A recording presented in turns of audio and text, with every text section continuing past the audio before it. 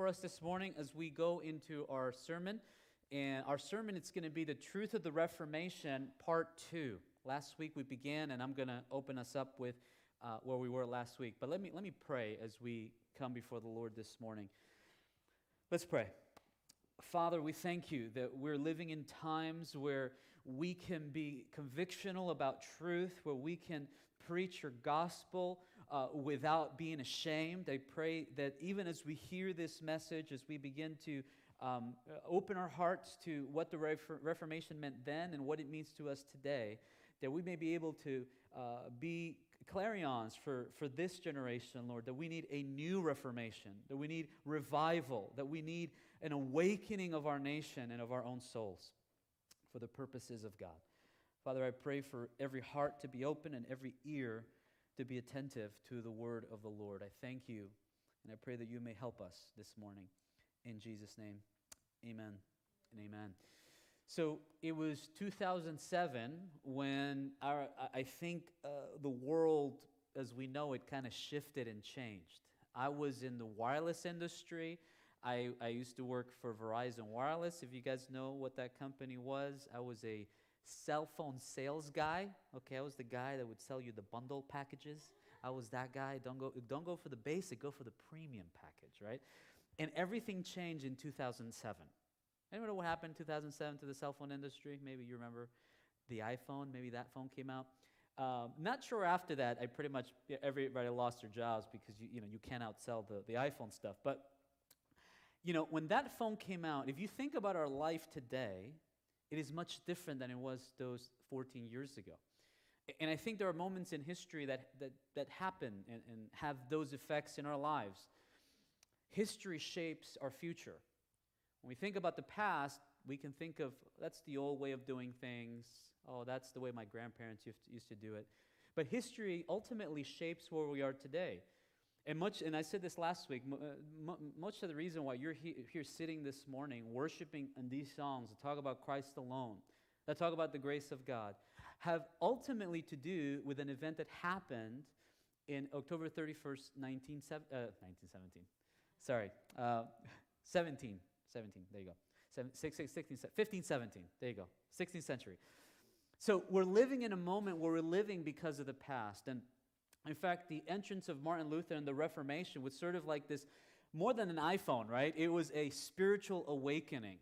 In fact, the modern world as you know it today exists thanks in part to that moment. Think about, for example, the emphasis of private interpretation. You can leave here this morning, grab your Bible, or go on your Bible app, read the Bible and say, that passage speaks to me. You can come to me like some of you come on Sunday and say, man, the Lord showed me this passage in Hebrews chapter 1, and man, I was so touched by that passage.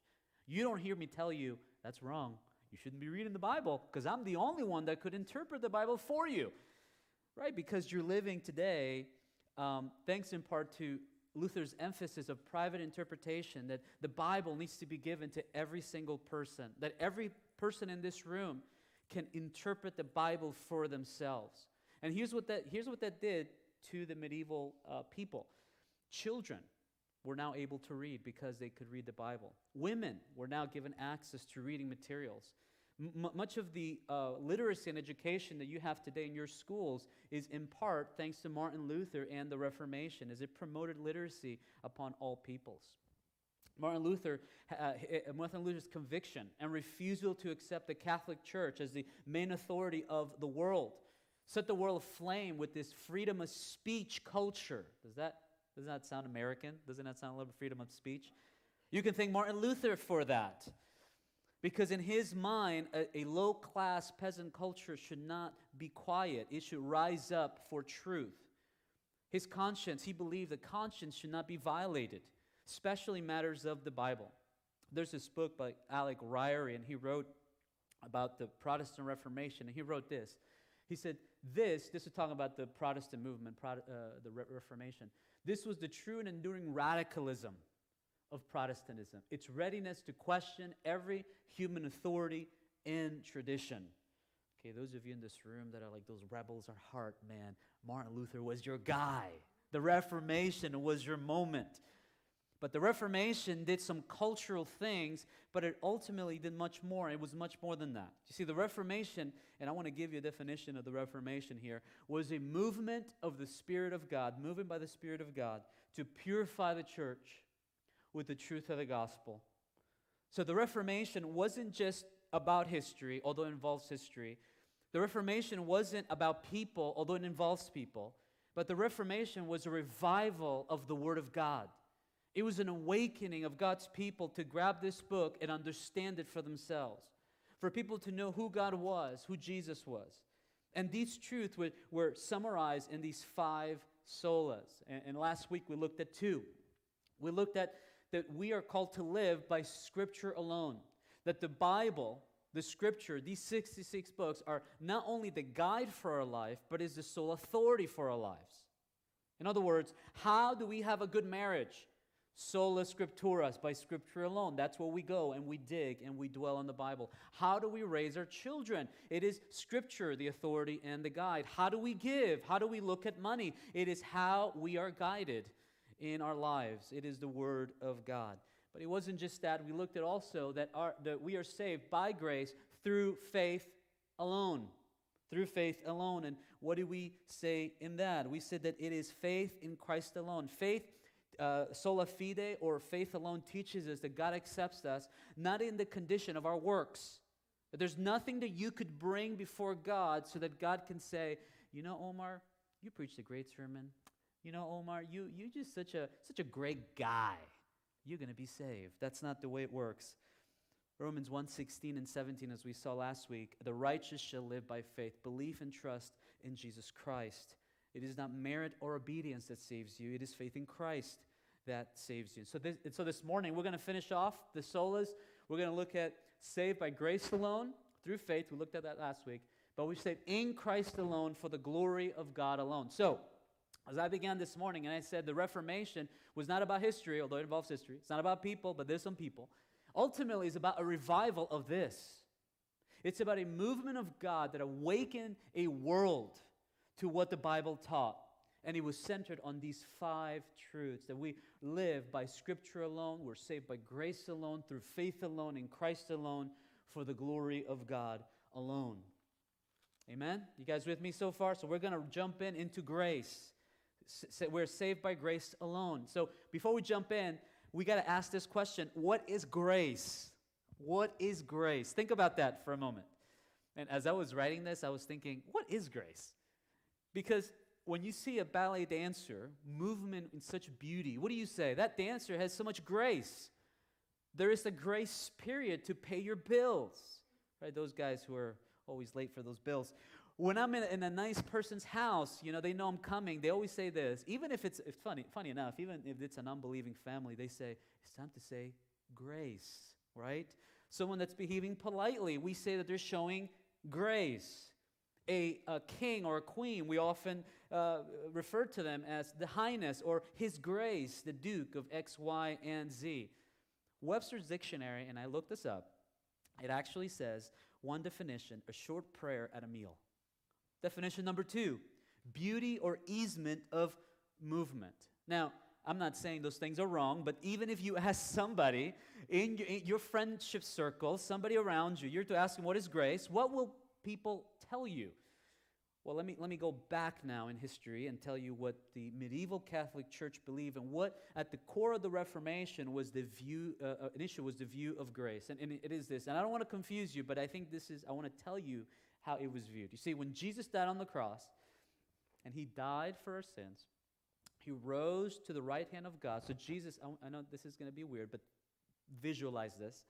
Jesus is sitting at the right hand of God spiritually, and Jesus won a treasure, okay? A box, a literal, spiritual box, with something called the treasure, the storehouse of merit, which was a storehouse of grace, of gifts of salvation.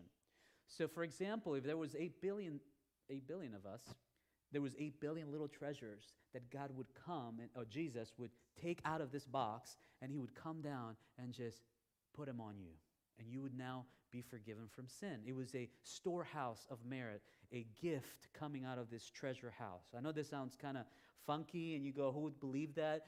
That was the theology about 500 years ago. In fact, the Catechism of the Catholic Church holds that we go towards this merit, and the way people can reach these merits is through a couple of things.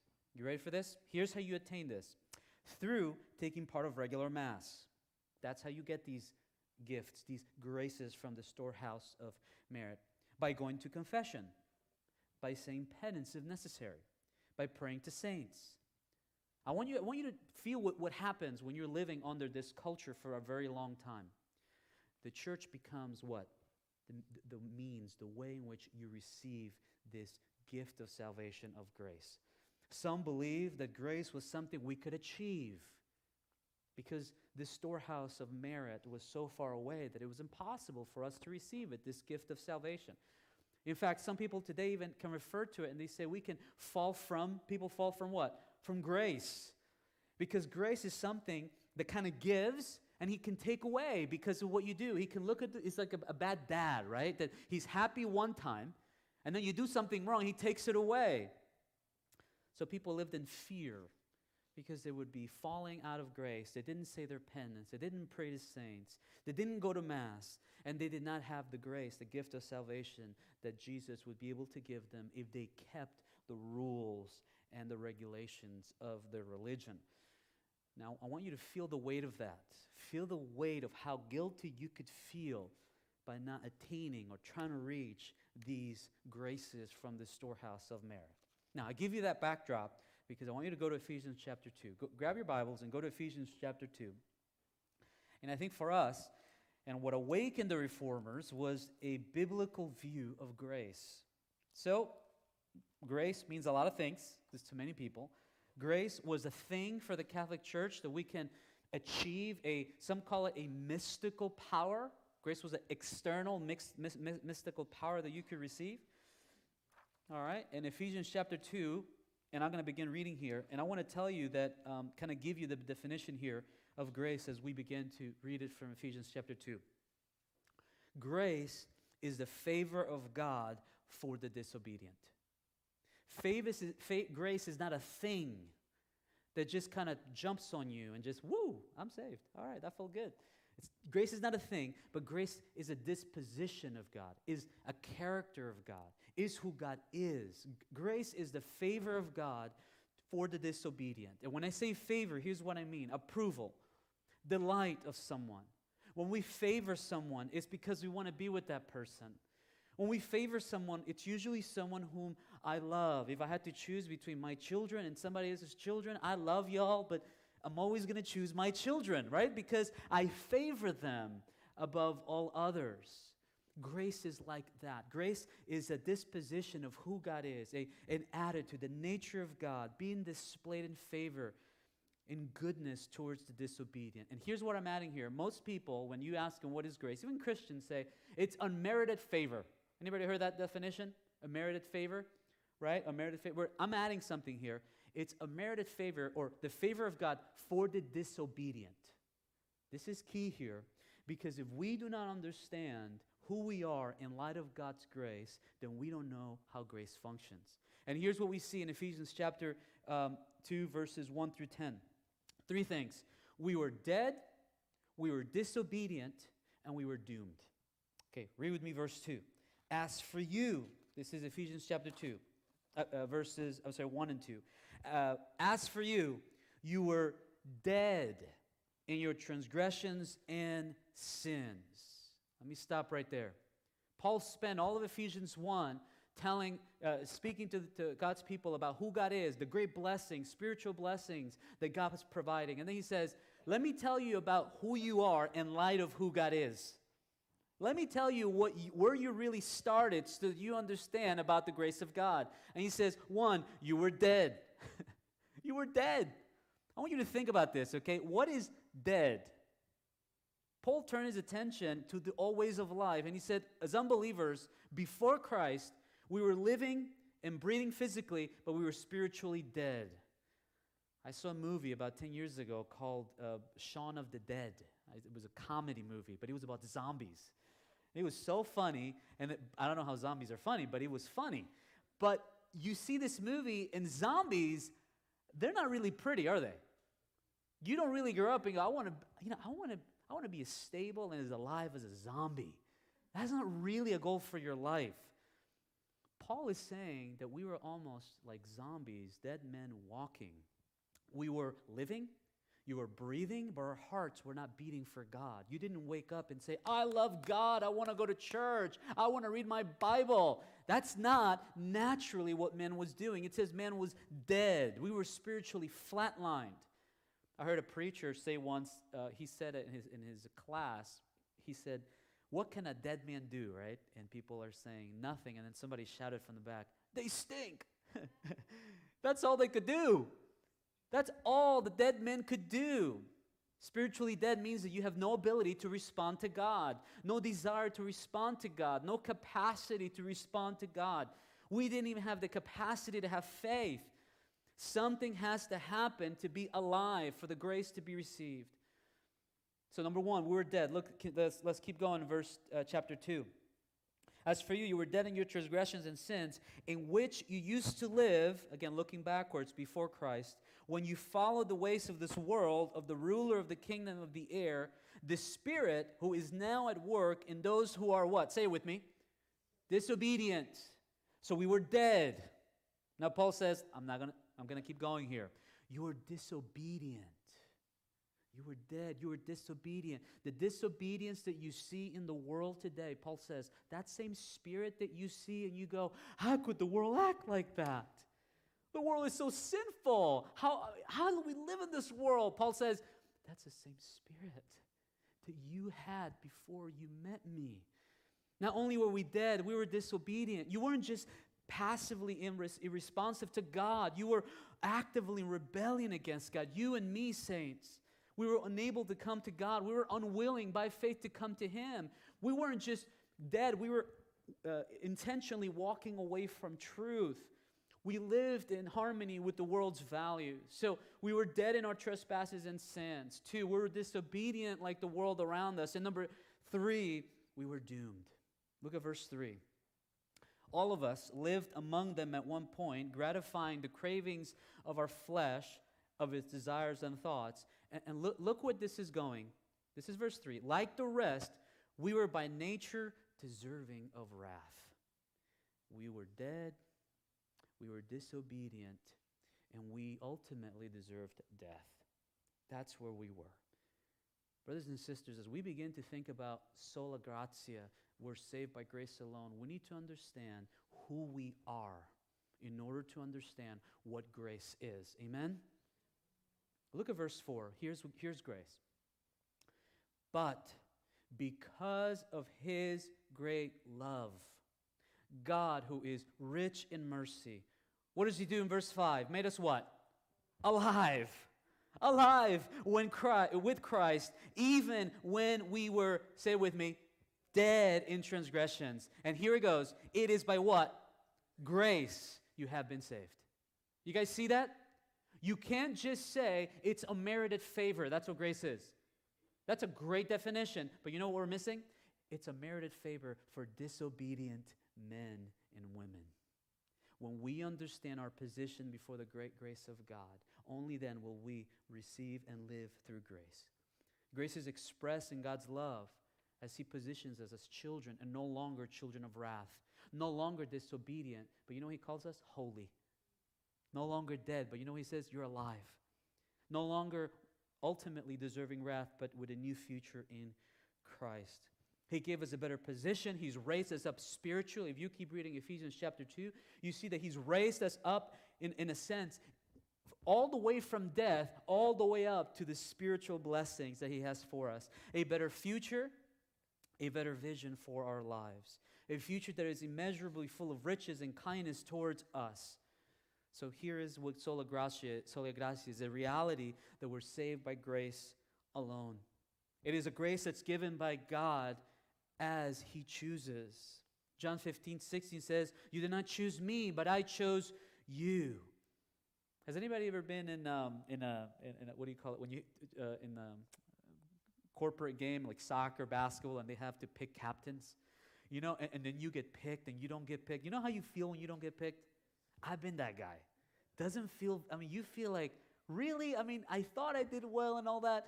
Well, here, I want you to understand this, that when you have the grace of God and the faith of God that is working internally, it's God choosing you. It's God coming to you, awakening you into relationship with Him. It is something special. See, God's not compelled to give us grace. God's not compelled to just do what you want Him to do. He chose us. We did not choose Him. This is what makes the gift undeserving. You understand that? It is God's undeserving favor for the disobedient men and women. If God saved us for something that's good in us, it wouldn't be grace. Grace is only grace when it's free. God had no obligation to save us. The choice of saving us belongs to God. And how this is expressed, and we're going to move now into in Christ alone. This is expressed in the person of Jesus Christ. When we say what is grace, grace is Jesus Christ, the person of Christ. John 1 verse 14 says, Jesus is the fullness of grace and truth. If you want to know and experience the grace, then you must come and surrender to Jesus. God came down in grace in the person of Christ. Not only did God talk about grace, not only did God say, I love you, I love you, I love you, but He Himself put on flesh, taking on the form of a servant and dying on the cross for you and I. Many people could say they love you, but not many people could live out that love. You hear what I'm saying? Many people could say many things, but only God can come in the form of flesh and give His life.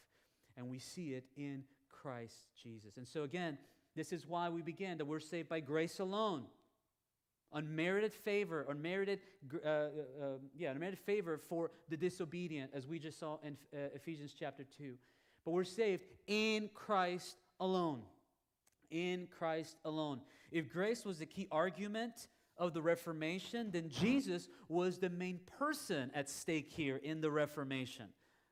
If grace was the favor of God, the question was for the medieval church, even today, you might be asking, how then do I receive this grace? How then can I take part of this incredible disposition of God? How can God turn to me and look to me in great love?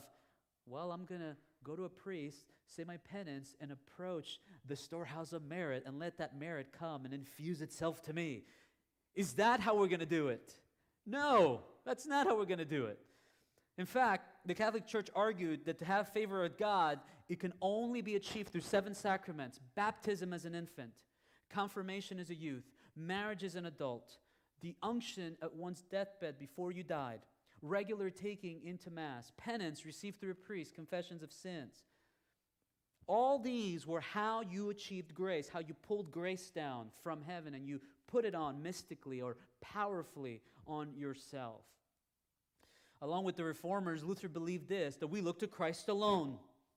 Not to the church, not to a man, not to sacraments, not to priests, but for saving grace only comes in the person of Jesus Christ. This morning we sang that song, right? In Christ alone. Hear that song? That's not powerful. This is what the church was singing and declaring. Only in Jesus Christ do we have the blessings of eternal life. Only in Jesus Christ do we have the blessings of a true church that gathers. Only in Christ do our children have the promise of new life for them as they encounter a world that is apathetic against God.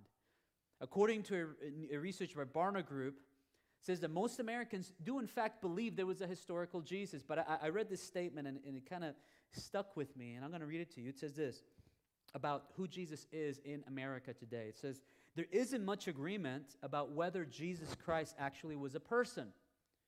By the most part, people believe that Jesus actually lived. But nearly everything else about his life generates enormous, sometimes rancorous debate. In other words, people can believe there was a Jesus, but when you begin to say that he is the only way, saints, brothers and sisters, things begin to go crazy in your family. Just say that at your next family dinner, right? You know what I'm talking about. I'm sure you're like, oh, I'm not going to do it. I've done it many times.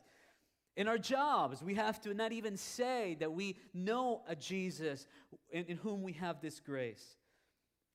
And so let me give you 3 ways of how Jesus is unique, why we are saved in Christ alone. 3 ways. 1, Jesus is our only sacrifice. Jesus is our only sacrifice. Again, last week I said this to you, that God is holy, we are deserving wrath, as we just read. But there is this gap, there is this sacrifice needed, there was a death that was required so that we can be saints with God. Our sin and disobedience separated us. Much of the human despair, pain that we have today in our culture and life ties back to Genesis 1 through 3, where Adam and Eve chose to rebel against God. And ever since then, there's an echo within us that cries out, I need more, I need purpose. So you know what we do with that? We fill it.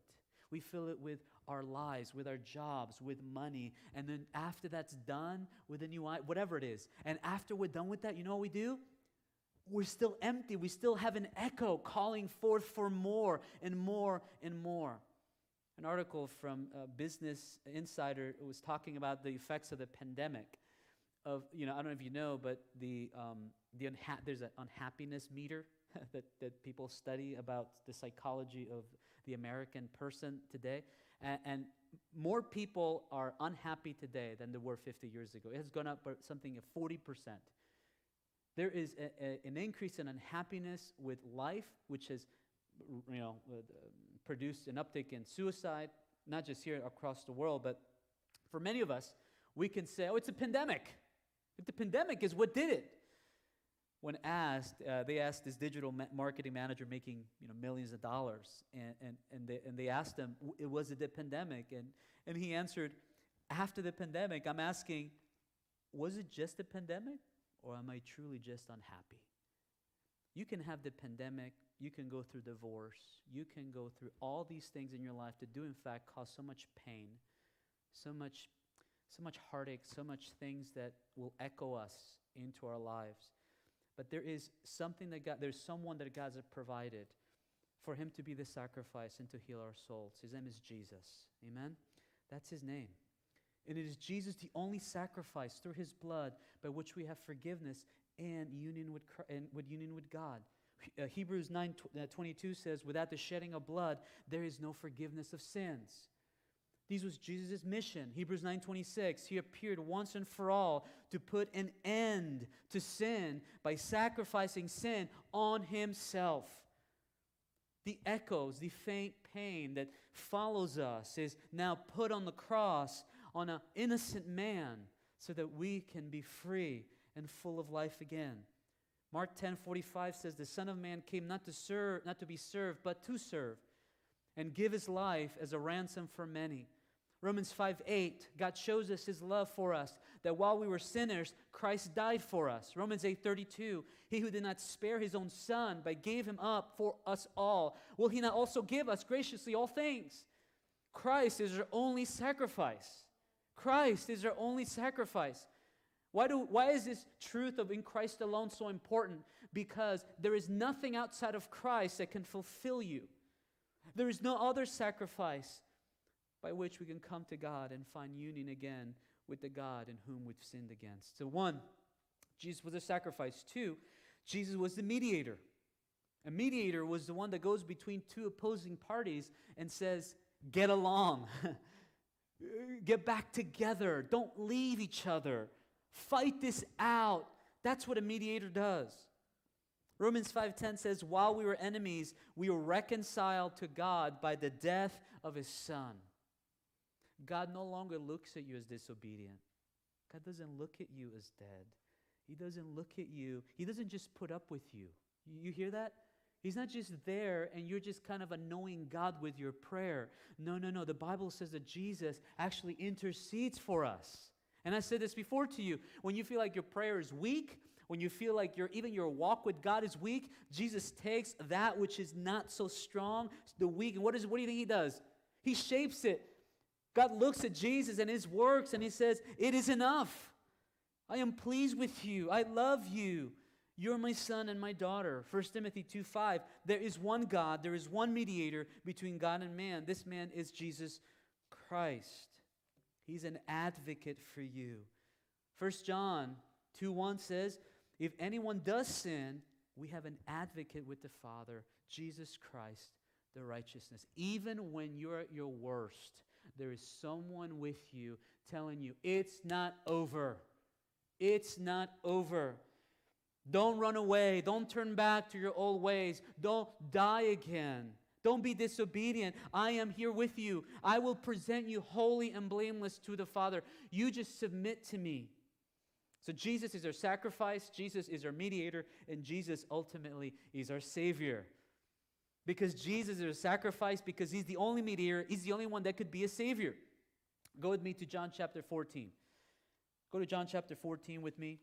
And it's just one passage, but I want you to read this with me. And here, Jesus is in the upper room during the Passover, before He's about to die, and He tells them that He's preparing a special place in the future for them. And He tells them, you know the way where I am going. And Thomas replies, Lord, we don't know where you're going. What do you mean this house up there that you're doing? And they respond, how can we know the way? We want to go to this house, and you're saying there's a way to get to this heavenly house, but what is that way? Here's what Jesus says, John 14, verse 6. I am the way, I am the truth, I am the life. No one comes to me to the Father except through me. Jesus, the way to the Father's house is not a path. It's not the way your friends told you. It's not the way religion teaches you, but it's through a person. This person is Jesus Christ. Do you know Jesus this morning? Do you have a relationship with Christ this morning? Do you know that He's your sacrifice, that He's your mediator? Peter preached in Acts 4:12, there is no salvation in no one else. There's no name under heaven or earth by which men shall be saved, but Christ alone.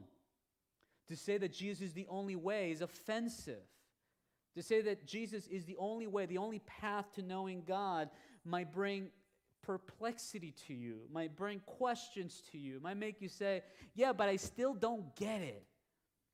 Nevertheless, that does not mean the Word isn't true. This is why we began with Scripture alone. If you say salvation is in Christ alone, you'll be called in the world intolerant. You'll be called hateful. But this is what Luther said at the end of his life as he was dying. He died with this. He said, I have taught you, talking to the people that he taught, wrote this on a letter.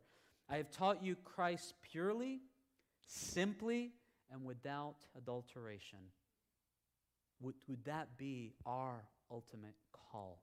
That we may teach Christ. Our vision for this church, in fact, that we want to make Christ the center of all things. That Christ may be alone, the one whom we worship. So we have sola gratia. We're saved by grace alone. What is grace? You need to look at yourself. We're saved in Christ alone, the person of Jesus Christ, not a method, not a path. Not because you came to the altar one time when you were 17. That's why you're saved. Nuh-uh. Get that out of your head. You're saved through a person named Jesus Christ, a person whom you must know personally. But lastly, what's the goal of everything? Why do we meet here on a Sunday morning? Why do we invite worship leaders to sing? Why do we have a giving here? Why do we do missions? Why do we do what we do every single day? Why do you pray? Well, the glue that put this together, these 5 solas, was the glory of God alone. Soli Deo Gloria. Soli Deo Gloria held it together. It alone stands as a beautiful foundation that holds all these elements. It is the fact that everything we aim to do as believers ultimately has a goal, not to be famous, not to get a feeling, not to get something out of it, but so that God may be glorified. Psalm 115, verse 1, the psalmist says this, not to us, O Lord, not to us, but to your name be the glory, for the sake of your steadfast love and your faithfulness. Not to me, Lord, the glory, but to you. Now, before the pandemic, our family used to, as much as we can, we try to catch some Broadway shows, we try to catch some recitals of our girls used to do, and there were times that you would sit there and see these incredible shows, and you would sit there and you go, wow, man, that was just so incredible. right? You leave out of breath almost, in shock of the skill and beauty of the performance. Now, in the English word glory comes from this Latin word doxa, which actually means weightiness and heaviness, and means importance and dignity and significance. And when I remember seeing those things, and you kind of respond in this way of just like, wow, that was crazy, that was weighty, that was significant, that was powerful. Really, when we say that we want to do things for the glory of God alone, we mean not just beholding the glory of God, the beauty in God, but giving God His significance, giving God His dignity, what He deserves. It wasn't that God met you halfway. It wasn't that you got your stuff together and that you look kind of good on a Sunday morning, and then God said, you're doing okay, let me save you. It was that we were dead, and so that was meant so that God would get all the glory for our salvation, all of it. Romans 11:36 says, from Him, through Him, for Him are all things. To Him be the glory forever and ever. Amen. Go to Ephesians chapter 1. I'm going to go back to Ephesians here. Ephesians chapter 1. This is just let me just read verses 11 through 14. 11 through 14. And it says this. We're almost done here. It says, in Him we were also chosen, having been predestined, according to the plan of Him who works out everything in conformity with the purpose of His will, in order that we who were first to put our hope in Christ might be, say this with me, to the praise of His what? Glory. And watch again, verse 13. And you were also included in Christ when you heard the message of truth, the gospel of your salvation. When you believed, you were marked in Him with a seal, the promised Holy Spirit, who is the deposit guaranteeing our inheritance until redemption of those who are God's possession, to the what? To the praise of His glory. Here Paul tells us about our predestination in Christ, about the plan of God for us. Speaks about the Holy Spirit, sealing us in the Holy Spirit. And he encapsulates these truths under what? To the praise of His glory. To the glory of God. The Reformers believed that human beings, even the saints, even popes, were meant to be respected but not canonized. Not to be worshipped. They're not worthy of glory and the worship that is due to God. Amen? Nobody is worthy of that worship and glory. And so as we close this morning, and I'm going to ask the worship team to come up and sing one more time with us and respond. I want you to think about how the goal of the Reformation ultimately was to bring glory to God, was to bring praise to God. Our salvation, the grace, our new life was to bring glory to God. We live today in an individualistic culture where everything we do, you know who it's for? Who is it for? For me. Where everything we do, that the church is meant to serve who? Me. My job is meant to pay more to who? To me. That the government is meant to serve who? Me. Everything is about me. But the theology of the Reformation flipped everything upside down. It said, it's not about you. It's about God and His glory. That when you put God in His place and you put God at the center of the theology of your life, everything will explode from the inside out into blessing, benefits, and love in Him. And so as we sing this morning about Christ and His great name, I want to ask you this question. Do we need a recovery of these truths? If you could put that first slide.